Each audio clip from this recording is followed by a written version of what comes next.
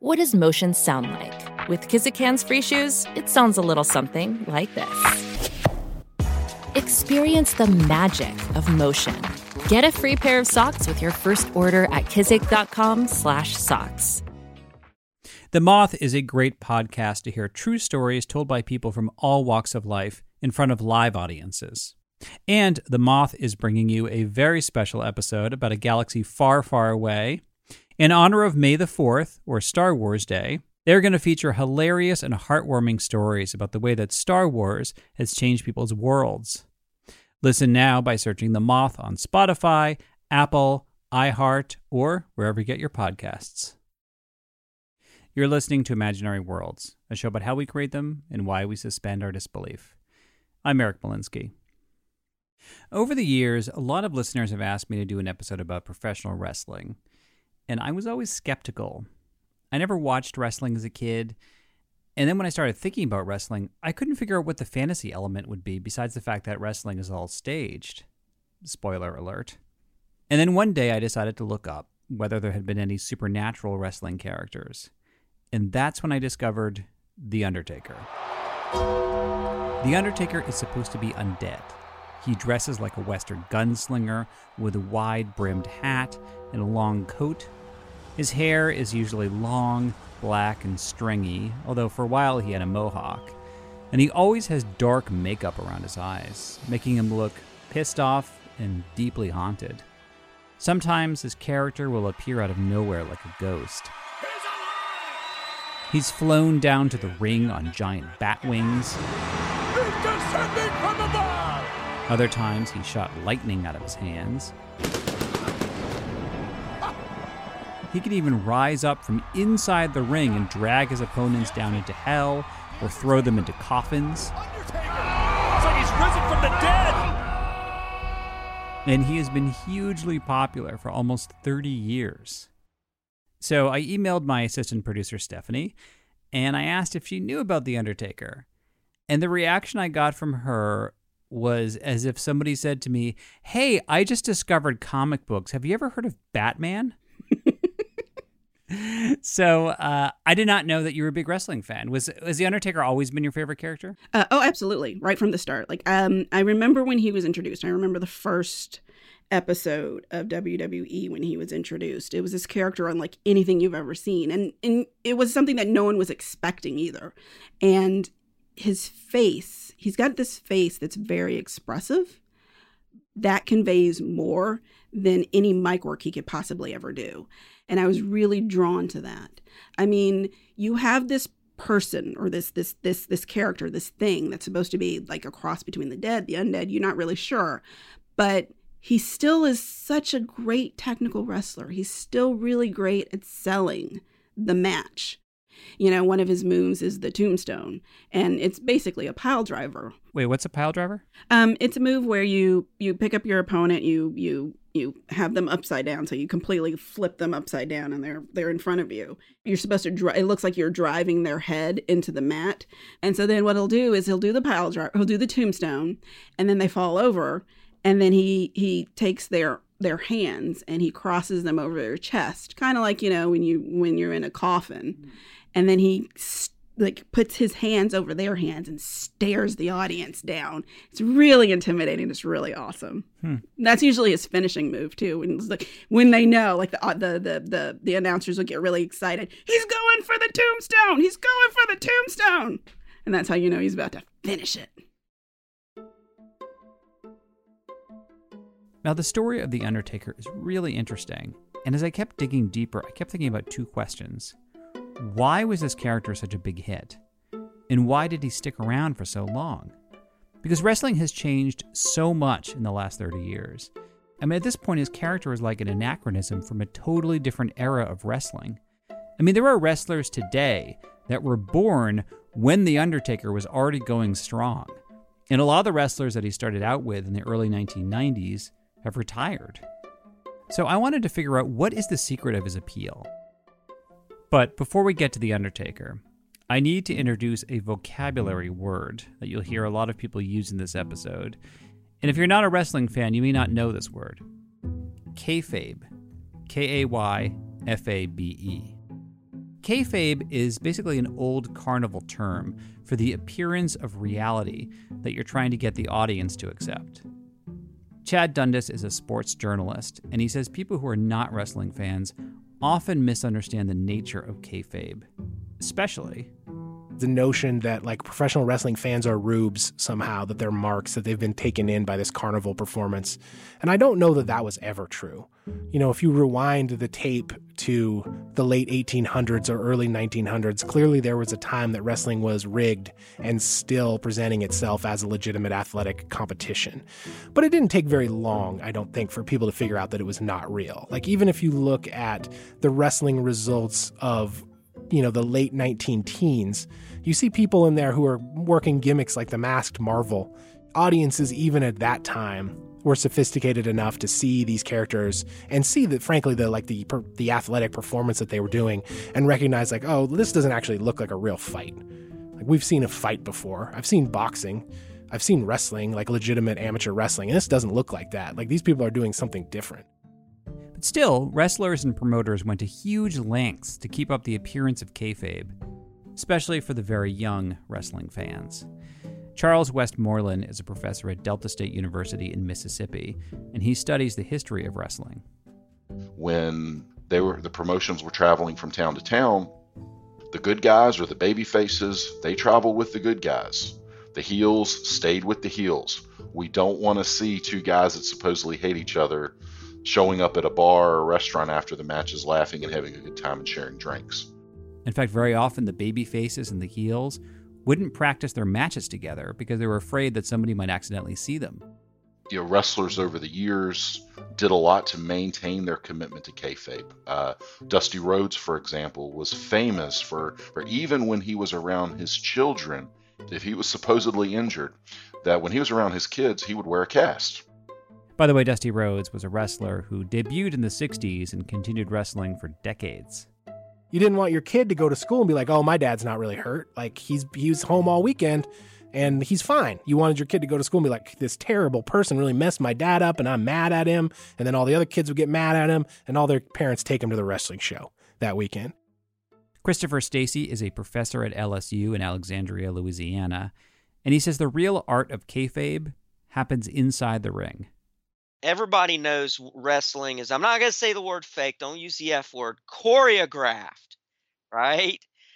In order to be a successful worker in this business, you had to know how to do the wrestling moves, how to execute the wrestling moves, working with your partner.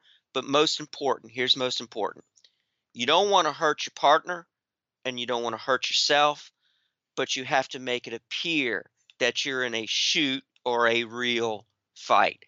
That's not easy to do. Again, Chad Dundas.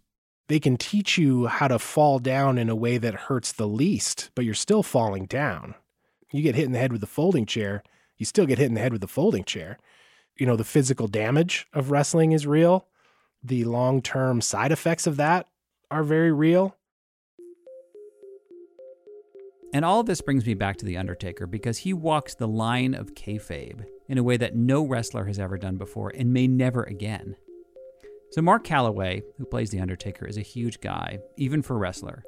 He's 6'10", he's fluctuated from 280 to 300 pounds, and wrestlers of that size are usually like this towering colossus, but he's actually very agile and fast, and he was tagged right away as a rising star. Now, he started out wrestling in regional territories near Texas, where he's from, because wrestling used to be very decentralized.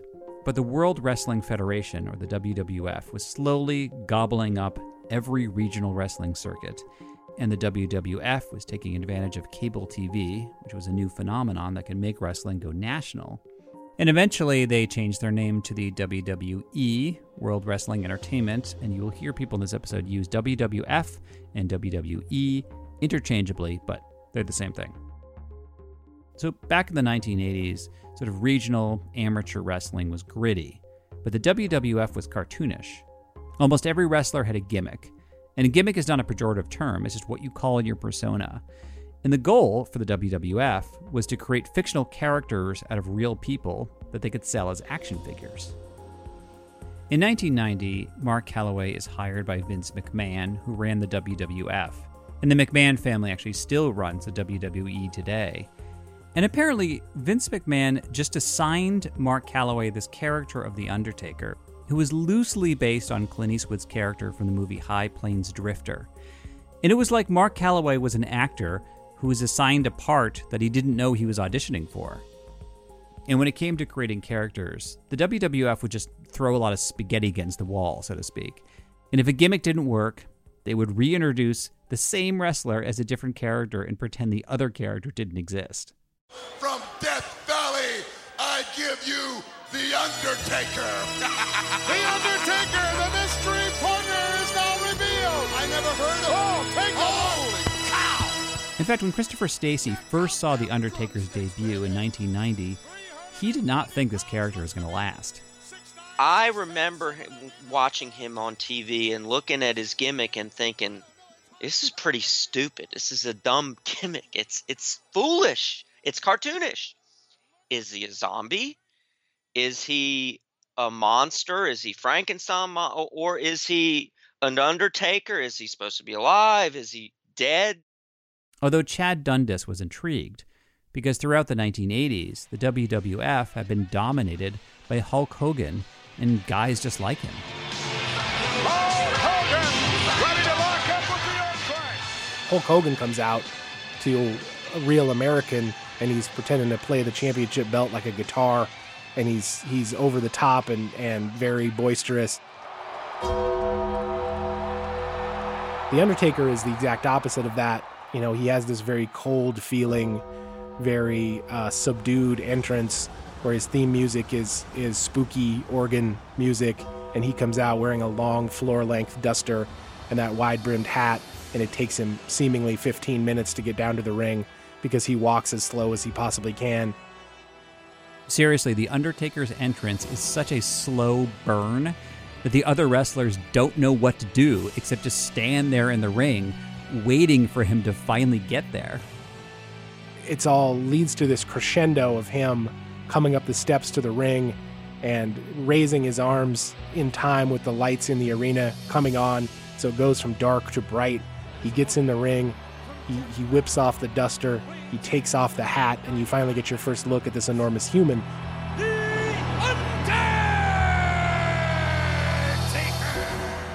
It's really just a masterpiece. Like, I can't say enough about how the high concept character of The Undertaker could have been terrible and could have gone off the rails immediately and could have been tossed in the junk heap of awful wrestling gimmicks. Now, here is another reason why The Undertaker should not have worked. He is supposed to be impervious to pain because he's undead. So wrestlers would give him everything they've got, and he would just appear completely unfazed. It's easy to imagine that they brought in this essentially young kid who had been involved in wrestling before that, but had never been a big star, and they give him this gimmick that is impervious to pain. You know, one of the big parts of it is that he doesn't sell anybody else's moves, and like, according to the old school code of wrestling, that would be a big time no-no. You know, if you were out there in the ring with a grizzled veteran who had put in his time and paid his dues, and you weren't making him look good in front of the crowd, he would probably pop you one for real. And when The Undertaker would seem to get knocked out, one of his signature moves was to rise up slowly like a vampire rising from his coffin. A year after he debuted, he won the championship and defeated Hulk Hogan, which was a huge shock for the fans. Hulkamania is dead! It is dead! Long live The Undertaker! And it's not like when Michael Jordan joined the NBA and he put all these veterans to shame because he's about to become the greatest player of all time. The head office at the WWF was dictating the storyline, that The Undertaker would win all these matches and rise right to the top. And, you know, wrestlers are encouraged to have huge egos. I mean, there should have been so much resentment against him. But everybody agreed to the storyline. Christopher Stacey has a theory why. In real life, Mark Calloway was the opposite of The Undertaker. He was more of a peacemaker who could settle disputes among wrestlers behind the scenes. Taker has an impeccable reputation with his colleagues, which really is kind of rare in the wrestling business. If you listen to your share of shooter interviews, or, you know, it's this guy buries that guy and this guy wouldn't go over. I mean, if there was any resentment, I don't think anybody would have made that known. So he didn't face much resistance behind the scenes, but here is the third reason why The Undertaker should not have worked. He didn't talk, at least at first. And until that point, the main way that wrestlers would promote themselves was boasting or showboating. As Dusty Rhodes say, they can talk the people into the building. The Undertaker could not talk. So what do you do with a wrestler who has a good gimmick, who has the size, and who can work? You pair him with somebody who can talk. So they gave him a sidekick, a fake manager who was played by William Alvin Mooney, who was a real wrestling manager. And the character he played was called Paul Bearer, like a pallbearer, but with the first name Paul. And Paul Bearer looked like a long-lost member of the Addams family. Again, Chad Dundas. The Undertaker has been his ward. He was the guardian of The Undertaker, who had been orphaned early in his life by this terrible fire that killed his parents. And Paul Bearer is, as they like to do, frankly, with a wrestling manager, the exact physical opposite of the actual Undertaker. He's a short guy, pretty rotund. Depending on what era of The Undertaker you're talking about here, he would either have his face painted ghostly white or would just have this kind of ever-present sweaty sheen of suntan. And in their promos, Paul Bearer sounds like he is literally high on fear and euphoria, thinking about all the damage that his protege is going to inflict. It won't be long, Bret Hart. It won't be long until you walk down that historic aisle of Madison Square Garden and step into the ring with my Undertaker. And the Undertaker was always standing behind Paul Bearer. And eventually, the Undertaker would talk, but in kind of a zombie Clint Eastwood voice that wouldn't really work in the ring. It's best for TV promos. You came to us asking of the secrets of the dark side.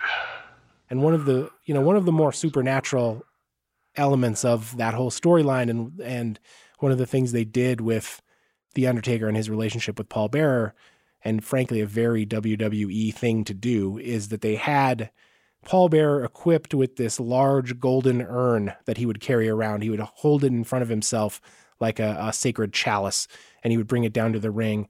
And the implication was that the urn had some kind of magical sway over the Undertaker, and that the Undertaker was, for lack of a better word, controlled by the urn or would follow the urn. And Paul Bearer at times used that to kind of control what otherwise might be an uncontrollable force in the ring. Now the Undertaker's got to gain possession of the urn, and it's over.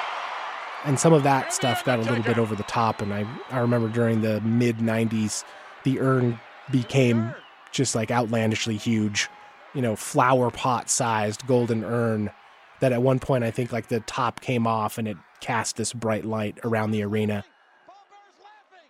So Stephanie, did you love that storyline? Yeah, so at one point the implication was the urn carried the ashes of the Undertaker's dead brother who allegedly died in the fire. His name was Kane. Is the fire the funeral home that killed the Undertaker's parents? Exactly. So in the fire, both the parents and Kane, his brother, were supposed to have been dead. And part of the storyline was it turned out that he wasn't dead, and he actually started the fire, and he made it out, but he was deformed. So he wore this mask for a part of the time. And so Kane appears as another wrestler. Mm-hmm, yeah. So there's a storyline where it comes out where all of a sudden Kane shows up. And the first time that the Undertaker sees Kane, the look of sheer shock on the Undertaker's face is priceless. Like he looks like he's seen a ghost, because that's exactly what he's seen. And so at first he's relieved and he's happy to see his brother, but his brother's really angry at him, and he's like, there's all this animosity and hatred. And the first match that they actually fight against each other, you can see that the Undertaker's struggling because this is his brother who he thought he lost, but now he's got to fight him, and that's actually a little heartbreaking. And then at one point, Paul Bearer switches sides and he starts managing Kane. Mm-hmm. Yeah, and I know that the Undertaker, it's funny because I paid no attention to wrestling, and so when I find out about this stuff, everyone talks about the Hell in a Cell cage match. It was against Mankind. Yeah, who's Mick Foley. Right, who to me looks like an office temp who went crazy. I went through the zombie apocalypse. Yeah.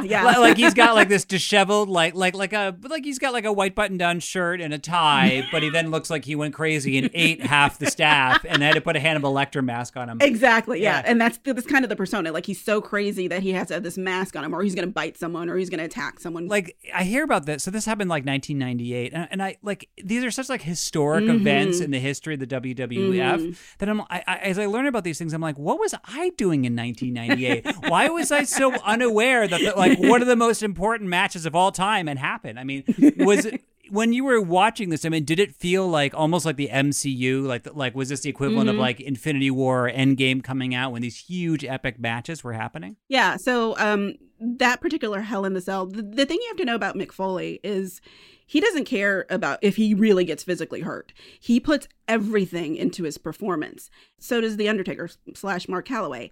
And the two of them are great together wrestling. You can tell that there's this really good camaraderie between them. They work really well together. And The Undertaker says, he's doing it! You want me up there? You want to come up there and fight? And that match, there was like no holds barred. At one point, they're at the top of, it is a cell. It's like a big cage cell, steel cell that's over the ring, and Mick Foley, or Mankind, climbs to the top of said cage, and The Undertaker comes up with him. And you remember, The Undertaker is 6'10", so he's at the top of this cage with Mankind, and he just literally throws Mankind down, and he falls like through a table. But the great thing about it is the reaction that Mankind gives. He actually smiles. So there's blood all over him. I think it looks like a tooth was missing, and he's smiling. So that makes him look even more batshit crazy.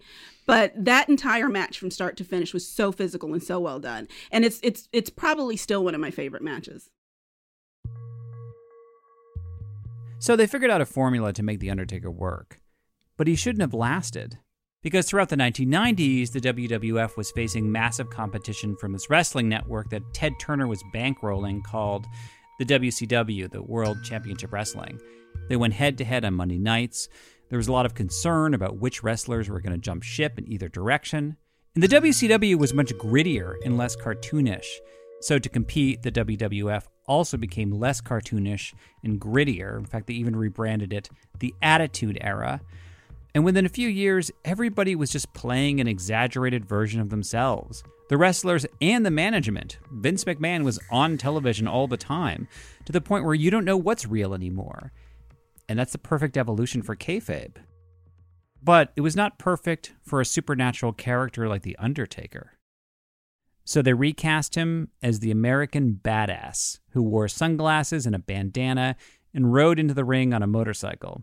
This was supposed to be the, quote, real Mark Calloway, and his contract negotiations with the WWF became part of his storyline. You get the pleasure of paying me lots of money to kick your stank ass. So Stephanie, as a fan of The Undertaker, was that weird to see him turn into the American Badass biker character? Yeah, it was quite a change. The thing is, Mark Calloway actually is he's a biker. He loves motorcycles, so it kind of lent itself to the authenticity of the character. I still liked him, but not nearly as much as The Undertaker. It seemed a little more forced to me. That's ironic that it seemed more forced than him playing the Undertaker. Him being a little more like himself seemed a little bit more forced. And it's not that he was not good on the mic, because he was. So there was elements of his real life in there, but for me, it still rang a little false. I still liked him, and I still followed him, but... So the character of the dead man, as they call The Undertaker, seemed to be dead at the moment. Yeah. But he rises again, and he takes over wrestling again. That's just in a moment. So the fans were divided on the American biker character.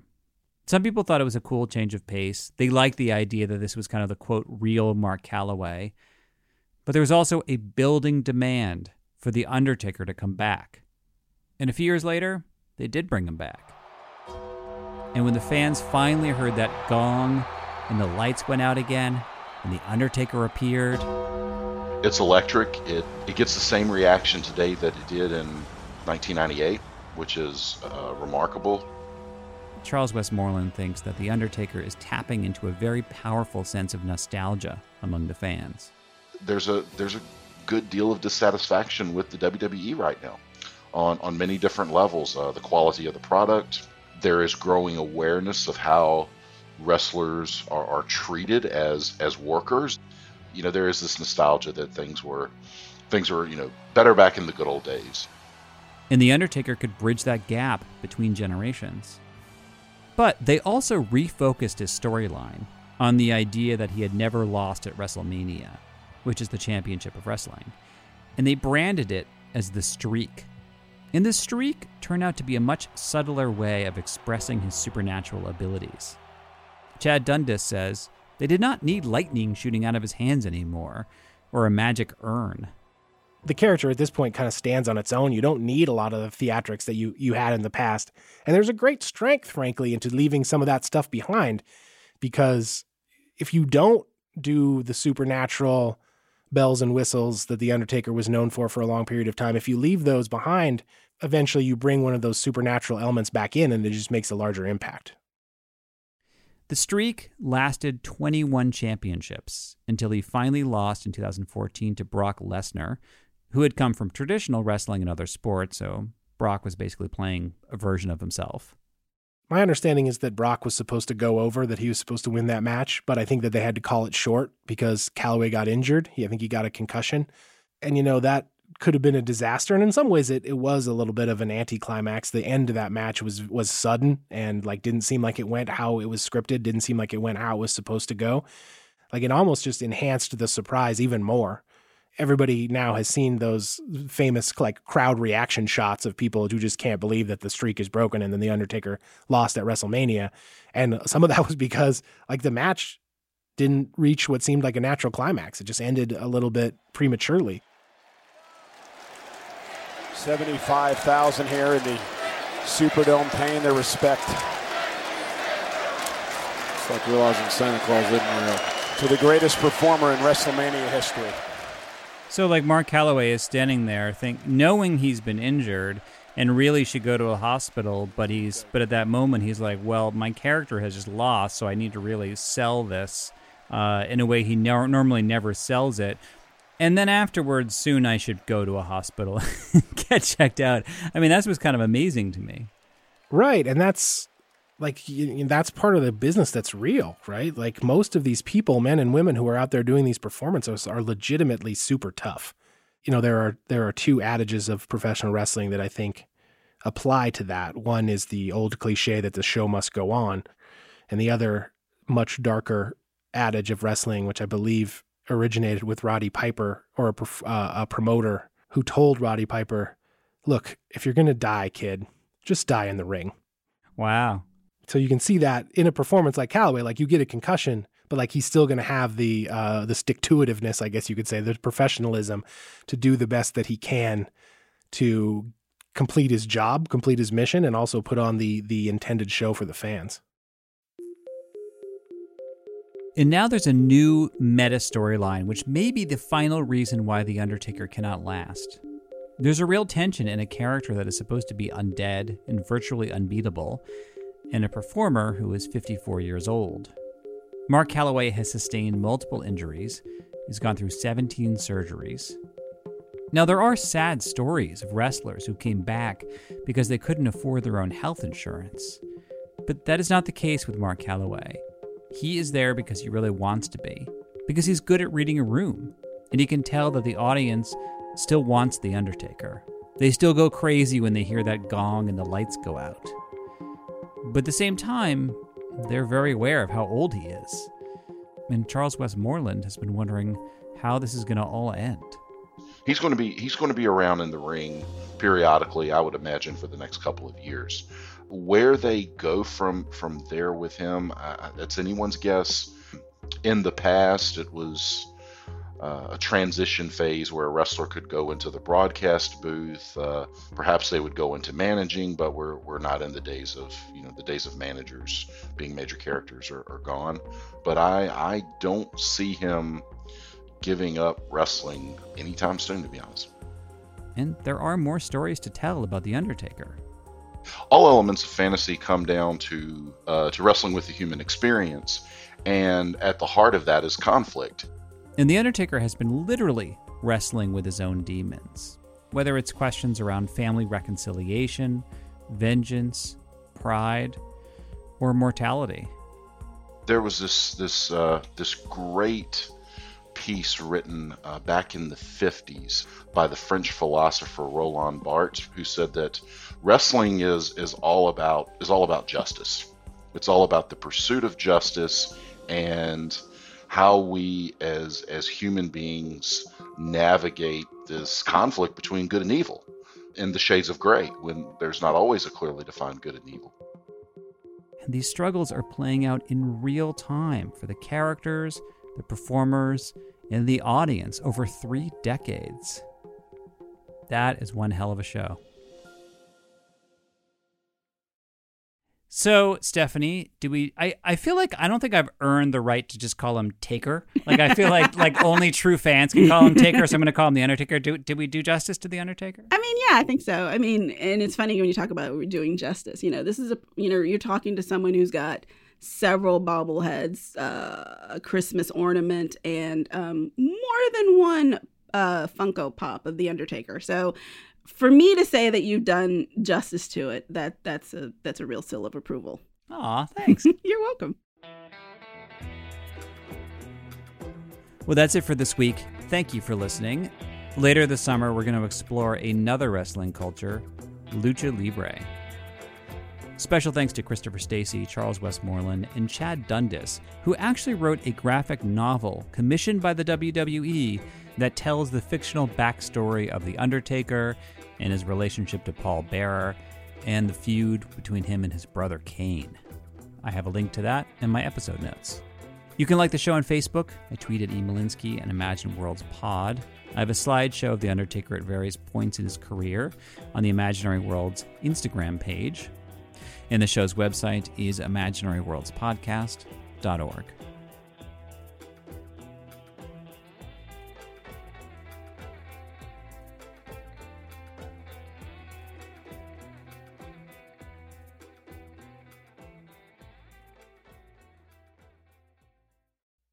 In the 1970s, John Todd burst onto the evangelical scene with a shocking tale. He claimed to be a former witch involved in a then unheard-of secret organization called the Illuminati and urged Christians to prepare for a violent world takeover.